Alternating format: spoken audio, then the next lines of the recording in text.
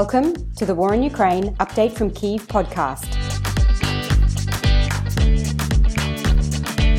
I'm Jessica Ganawa, a lecturer in international relations at Flinders University in Australia, and I'm talking today with Denis Kazakiewicz. Denis is a data analyst and journalist who focuses in his work on Belarus and is located in Brussels. And in the podcast episode today, we're going to have a discussion about Belarus vis-a-vis the relationship with Russia and the war in Ukraine. So thanks for joining me on the podcast today, Denis. Thank you very much for inviting me. Can you provide some background on the relationship between Belarus and Russia? And I'm thinking in particular of the time period post the breakdown of the Soviet Union. Could you provide context to how Belarusian-Russian relations have been during that time? So after the breakdown of the Soviet Union, Belarus enjoyed a few years of true democracy and independence. But then, unfortunately, one of the most pro-Russian mainstream politicians in Belarus came to power. Alexander Lukashenko remains in power since, unbelievably, 1994. For some reason, he is very pro-Russian in the sense that he is very ethnically pro-Russian. He loves Russian language and culture, and he hates Belarusian. I do believe he genuinely hates Belarusian culture, Belarusian history and literature. So he's driving the country towards closer and closer relationships to Russia over the course of more than 2.5 decades for now. With regard to his relationships with Mr. Putin, it's very interesting. It's a topic in itself. They are both the product of the USSR. One, it's a middle-tier KGB colonel, and another one, it's a middle manager of Soviet farm. So remarkably, they are both the product of the USSR, but remarkably, if USSR would stay, none of them would come to power to that height. Because Putin is obviously like a middle-ranking colonel without any chances, as during the time of the USSR, he did not have any chances to promote. He had very stable position, not non-dynamic one. And Lukashenko had, his Soviet farm was not bright, and he was really stuck in his position. And actually the breakdown of the USSR brought them to power. And both guys, they are very different, but they are very similar in a sense. And the way I see them is that each one of them has some sort of a mission. And for Putin, this mission, it's restoration of the USSR. That's why he wants to join closer with Belarus, and that's why he invaded Ukraine. So he wants to recreate something which does not exist anymore, USSR essentially.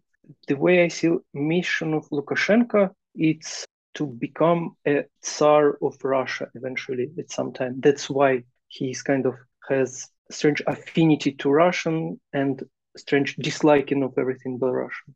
And again, it's topic in itself, but talking about relationship, they are in, when you think, how do they perform with respect to the outer world? They are one team. So definitely they one team. And speaking of the most important part right now, they perform joint military exercises since 2017 at least. And their exercises, they are specifically aimed at joint action in case of aggression against Ukraine, as we see right now, but also they very actively trained aggression against Poland. So that's what they do. Now, what they talk in their relationship, there is a hate-love relationship with ups and downs, with a lot of humiliations and disagreements. But eventually, I would say it's a union of dictators. Both are very dangerous to the people and now to the outer world. Mm-hmm. I'm interested in the sentiment amongst the broader population in Belarus after the August 2020 presidential election, where, of course, Lukashenko won, but not at all with an even playing field and not in a free and fair election. There was quite significant protest in Belarus that then was suppressed. I'm curious about the sentiment amongst the general population in Belarus Does it seem to be closer to Russia or really more wanting Belarus to move further away from Russia? Is that kind of a key fault line when it comes to those sort of political tensions? Or is it more just about disliking Lukashenko himself and the fact that he's staying in power coercively? That's a very good question, and I guess it will be a rather complicated answer, but I will try to break it down the way I see it. And it's kind of personal take. Let's start with the fact that Belarus, it's not a democracy. There is no the majority opinion. What holds Lukashenko in power physically? His security apparatus, army officers, security forces, police, and KGB, which is, by the way, its name still holds the same name in Belarus. Those guys, the way I understand it, and according to multiple sources, they are very pro-Russian. So the pillar of the regime, the security apparatus, they are pro-Russian. Now, the most, let's say, dynamic, let's say, urban young part of the people of Belarus, those who took to the streets in 2020, mainly, as it seems to me, when they just started to take to the streets, they had nothing against Russia.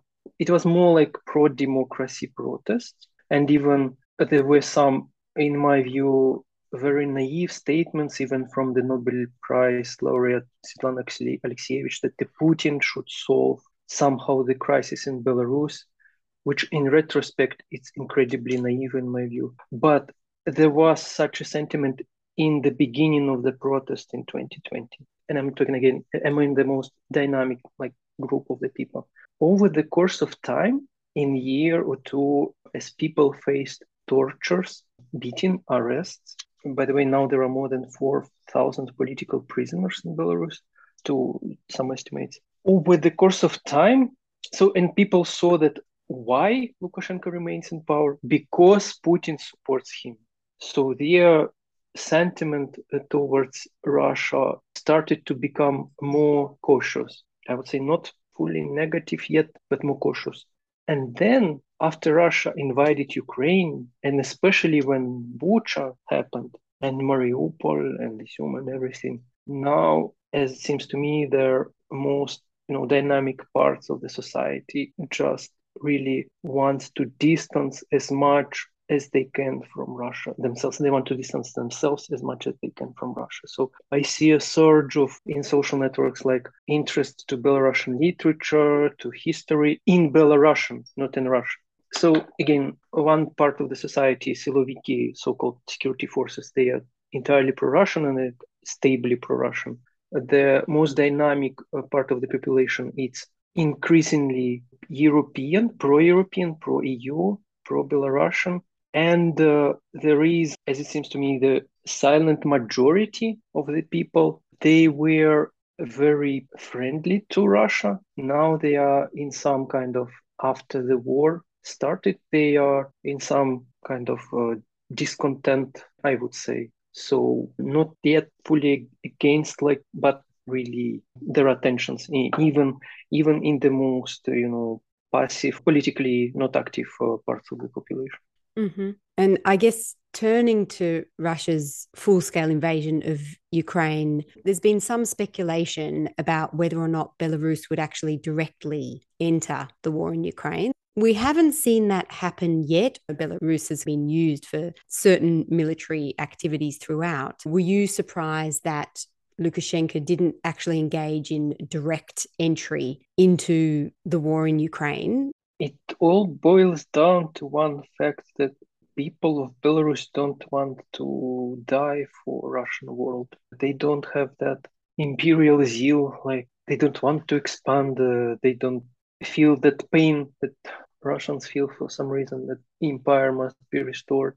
The way it works, their security apparatus, the officers, they are pro-Russian. And maybe you should mention why I keep repeating that they're pro-Russian, but just a bit of explanation. Mostly the top leadership, they physically went some schooling in Russia. So it's like the values, the background, the way, the stuff which they have been taught, it's all that mixture of pro-Russian doctrine. That's why, the security apparatus, it's and the top military, it's for Russia. But the soldiers, the rank and file, the people who would do fighting in case it happened, they don't buy this story of the Russian wall, that they have to protect something against NATO. So I imagine the way the calculus of, I would even say Putin. I don't think that Lukashenko is decision maker in that regard, final decision maker in that regard. The way it seems to me, the calculus of Putin is that, okay, if I would bring, let's say, 6 more battalion groups from Belarus to Ukraine, but what if, let's say, one of these battalion group will turn back to Belarus to fight? What if there will be an uprising inside Belarus, but many, Siloviki will go at that time to Ukraine physically fight? So what would happen then? So why Belarus did not join the war in terms of the calculus or on the side of the dictatorship? The way I see it, it's that the fact that they calculate the risks and they don't want to risk a major uprising or even back attack towards and in Belarus. Now, another question, why people don't want to die for Russian world? And for that, I'm biased, of course, but I think that's a great work was done by Belarusian independent media. So although Belarus is under strong influence by Russian propaganda, and although there are Russian TV channels all over the place, still people read internet, people read some media which are in exile, but still they are aimed at Belarusian people. People can see true picture as in general, like population. They do read and watch a lot of independent Belarusian media. And I think that was one of the underappreciated factors in that dynamics in between Ukraine, Belarus, and Russia. Mm-hmm. Has Russia's invasion of Ukraine had an impact on the way in which Belarusians are reflecting on their own relationship to Russia or to Russian culture or language or their place in the region? Has it sort of shifted anything in perceptions or understandings of Belarus's relationship to Russia? So people of Belarus are very practical, and the most popular sentiment right now in Belarus is just when this will end. So when this nightmare will end, and so there will be no risk of, let's say, some nuclear incident in the country close to Belarus. So the Belarusian guys won't go die for some imaginary, Russian world. So in my estimation, that's the most popular sentiment in Belarus right now, when this nightmare will end. And of course, when we talk about, let's say, more active parts of the politically active, engaged parts of the people, they are in full support of Ukraine. As the entire world, the people of Belarus are in full admiration of the bravery of Ukrainian people. And to remind you, there is a regiment, Kalinovsky regiment, it's called. It's the Belarusian fighters who fight with Ukrainians on the Ukrainian side against Russians. And there are casualties, people are losing their lives, losing their limbs, gets wounded.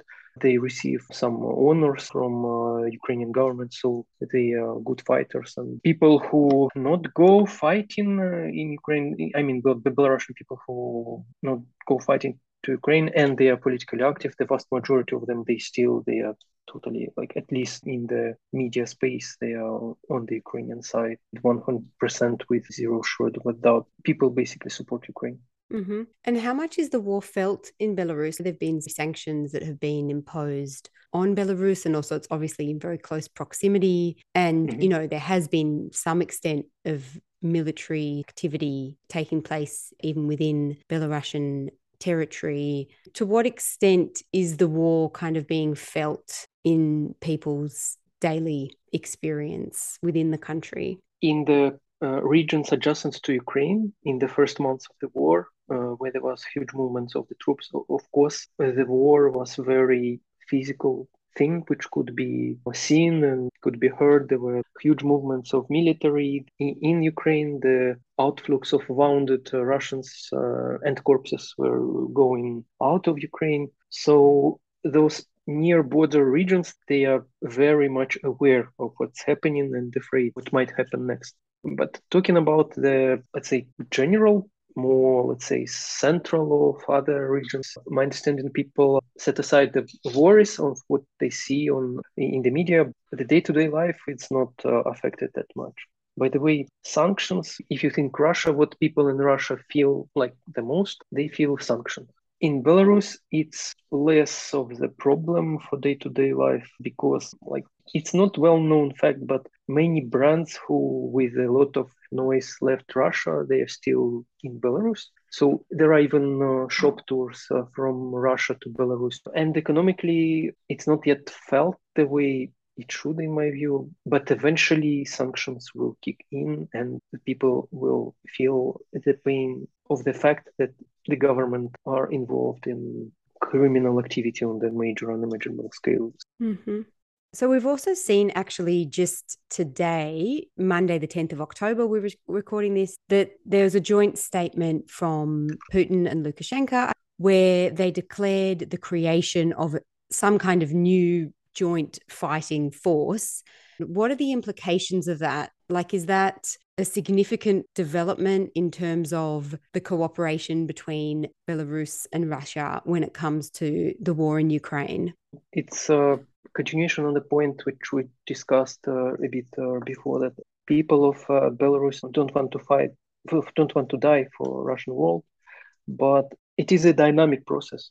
So there is a lot of information that the soldiers in the military, they under constant propaganda influence, and it's ongoing for 7 months already. So they fire disloyal officers. So the work is ongoing. They arrest activists. So that's all ongoing. And still, as of today, Lukashenko is not ready to just to send his troops. So what we're witnessing today, this moment, he gave one more piece of sovereignty, of independence of Belarus to Russia under Russian control. Because what does joint group mean? Joint Russian-Belarusian group, what does it actually mean? It means that there will be some Russian and Belarusian soldiers intermingled, some units under Russian command, of course. Like no one would think seriously that the Belarusian would command something joint Russian and Belarusian. So it would be something under Russian command, and the way how they declare it with unclarity of the size, of the location, they don't even give a deadline when, but we don't have underappreciate them either. So they continue their work on, by they I mean Putin and Lukashenko, they continue their work on how they can actually drag, people of Belarus into the war who don't want to fight. And their latest finding was to create this joint group where, let's say, Belarusian soldiers would be under direct, influence from their Russian counterpart, and we will see how it works out. Mm-hmm. Finally, looking towards the future, and the response to this question will obviously depend somewhat on what happens in the war, which is still very uncertain. We are seeing some, military successes for Ukraine in recent weeks, but we've obviously seen also some pretty strong retaliation from Russia today in terms of missiles falling on Ukraine, not in terms of actual battlefield successes. Do you think that Lukashenko's position in Belarus is stronger as a result of, his support for Putin in the full-scale invasion of Ukraine? Or do you think that that's actually weakened his own domestic control within Belarus? So by its nature, the war has its own logic. There is an unpredictable thing. So it's easy to start a war, but it's not easy to end the war. So for example, if you take Mr. Putin, I doubt he thought that he would have to make a mobilization with taking hundreds of Russians from their homes and to bring them to the front lines. So in that sense, of course, the war makes Lukashenko less secure. So we don't know what will happen to him, and he doesn't know himself. But there is one possibility which is very, very real and which worries me a lot, is the peace deal between Ukraine and Russia. So there's some sort of the peace deal which, for example, Elon Musk pushes. So there should be some sort of agreement, like somewhere in between. Let's say Russia keeps some parts of Ukrainian territory, and this is it, and Russia goes home. And for Belarus, that would be the worst case scenario, and for Lukashenko it would be the best case scenario. So if that would happen, the most likely scenario would be that Putin and Lukashenko remains on one side of the Iron Curtain, and the remaining parts of the Ukraine goes to another side of the Iron Curtain. And that would be, in my view, should that happen, it would be very, very unfair to all those thousands of people of Belarus who went through tortures, imprisonment, even in some cases, some people paid the highest price for striving for freedom. So this possibility of the deal between Ukraine and Russia at some point, I see it as very real, but it is again the most dangerous for Belarus. But of course, there are many other possibilities. So for Lukashenko, now he's walking very fine line with his life on a balance. Can he make one step right or left wrong? He can lose his life easily. Lukashenko should afraid his own entourage, because if he will not be pro-Putin enough, someone else might surface and tell to Putin, "Yet I'm more, let's say, pro-you, pro-Putin than Lukashenko," and that might end life of Lukashenko. Should he, let's say, stick to Putin too much and actually invade with full forces, with ground troops from Belarus into Ukraine, then if there will be a flow of bodies from Ukraine to Belarus, that might end the rule of Lukashenko very soon. Should Putin attack in some sort of nuclear way Ukraine, and it's not inconceivable that the West should respond somehow, which might, let's say, involve Belarus. So that would also put Lukashenko in major risks. So in sum, the situation is very unpredictable, very dynamic, and again, the biggest worry for Belarus would be erroneous quote-unquote peace deal between Ukraine and Russia. Because that would consolidate that divide with Belarus and Russia on one side. Thank you so much, Denis. I really appreciate you being on the podcast today. I found it a really interesting conversation. I appreciate it. Thank you very much. Thanks for listening, and thanks to Mr. Smith for our theme music.